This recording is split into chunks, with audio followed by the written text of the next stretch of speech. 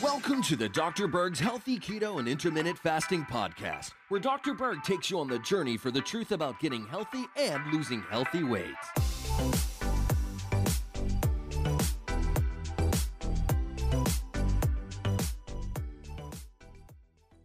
Let's talk about sleep, okay? If you're having problems sleeping, it's very important to find the underlying cause, because if you treat the symptom, you only get so far. You have to, in fact, keep treating the symptom because you're not getting rid of the cause. It can camouflage the real reason why you can't sleep.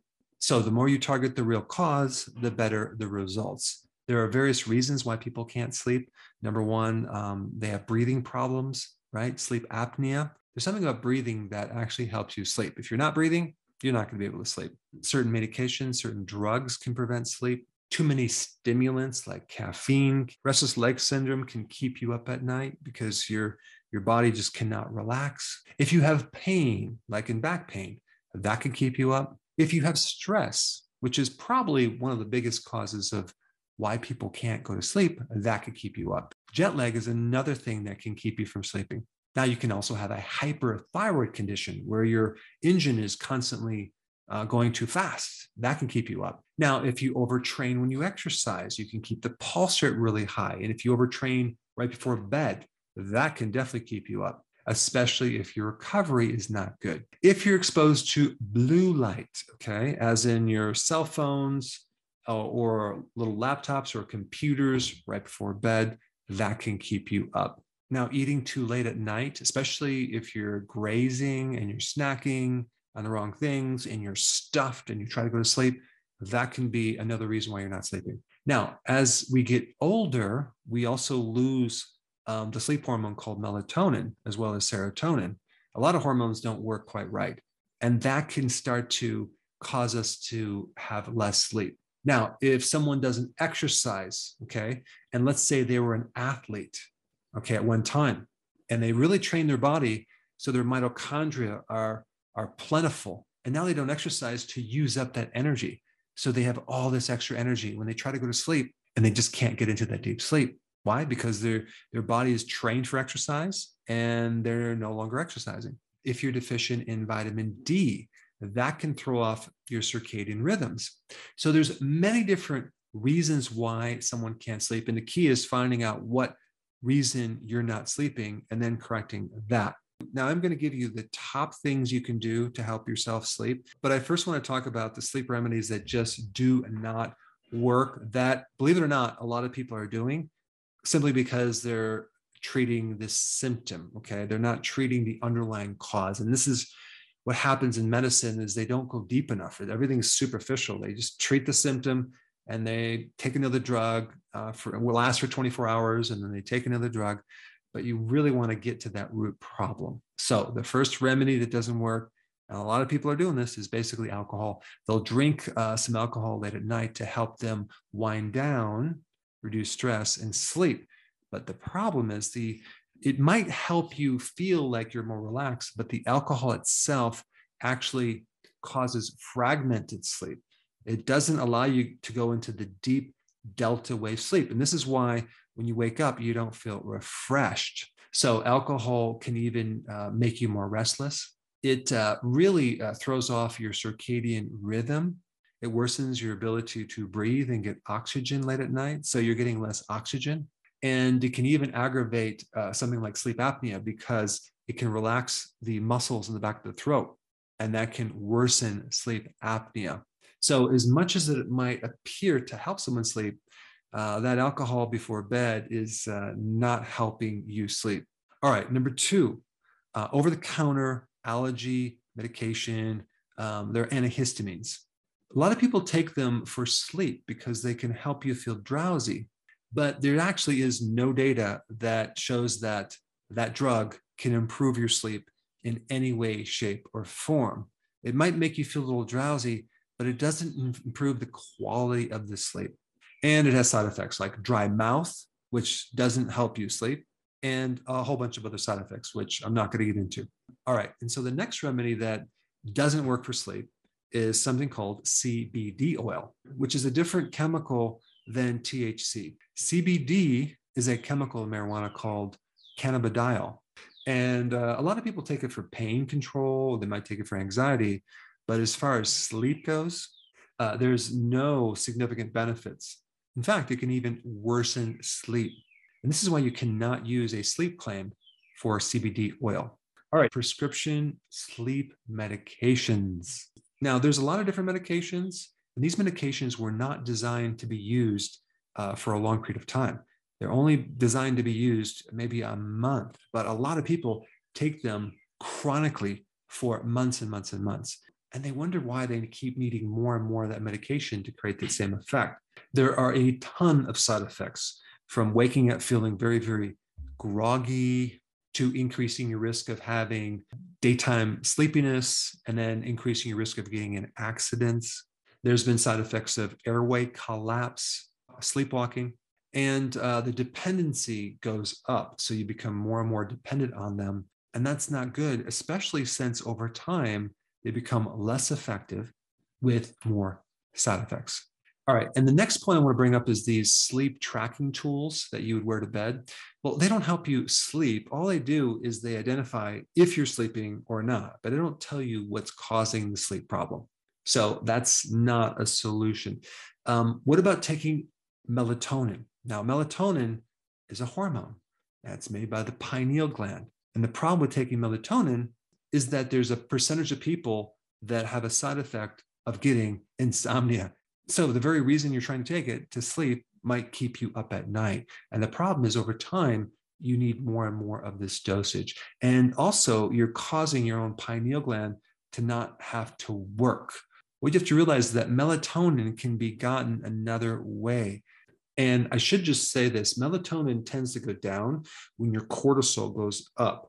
So the more stress you have, the less melatonin you're going to have.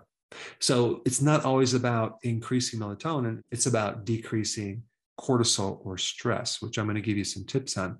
But if you want to increase your melatonin, there's a much better way.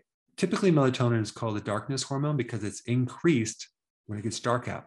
Okay. So if you're by your bed and you have on your cell phone, like an hour before bed, and you're looking into this blue light, or on some computer, the blue light will definitely inhibit melatonin, okay?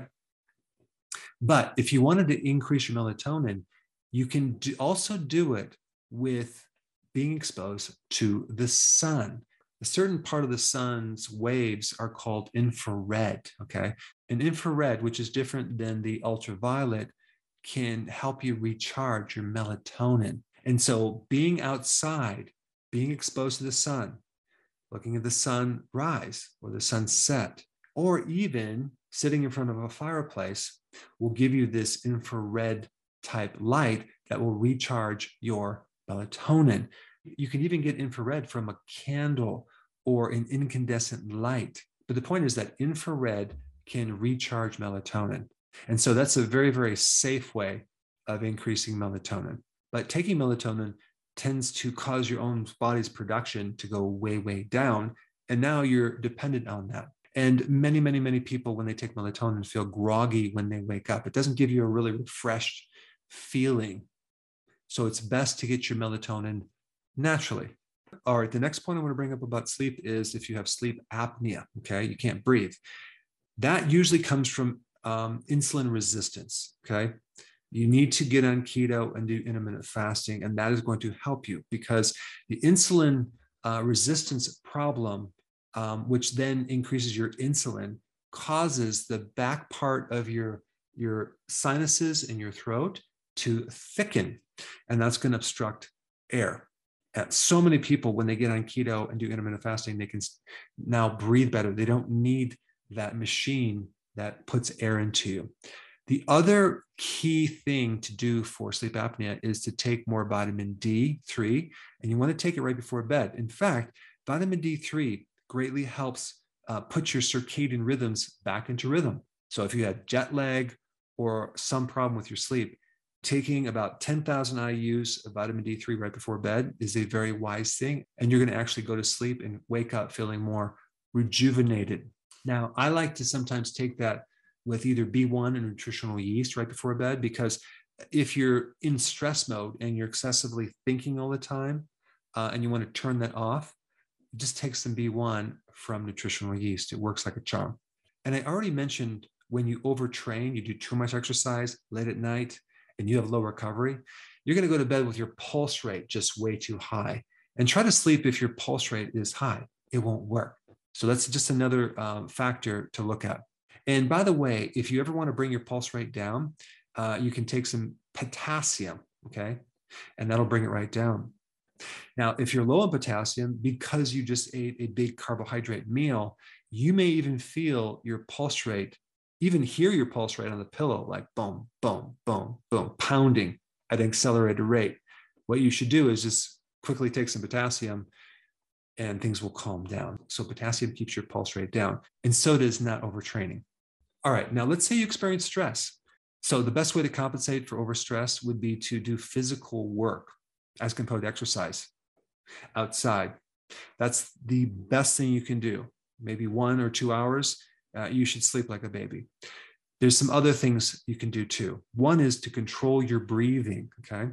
If you start to slow down your breath, I'm not talking about slowing it down too much. I'm just talking about breathing out at a steady rate and then breathing in at a steady rate. Let's say 4 seconds. So if you were to breathe out for 4-second count and breathe in for a 4-second count, and you balance the inhalation with the exhalation, you're going to drift off into a wonderful sleep. So sometimes if I'm trying to sleep and I can't sleep, I will focus on my breath.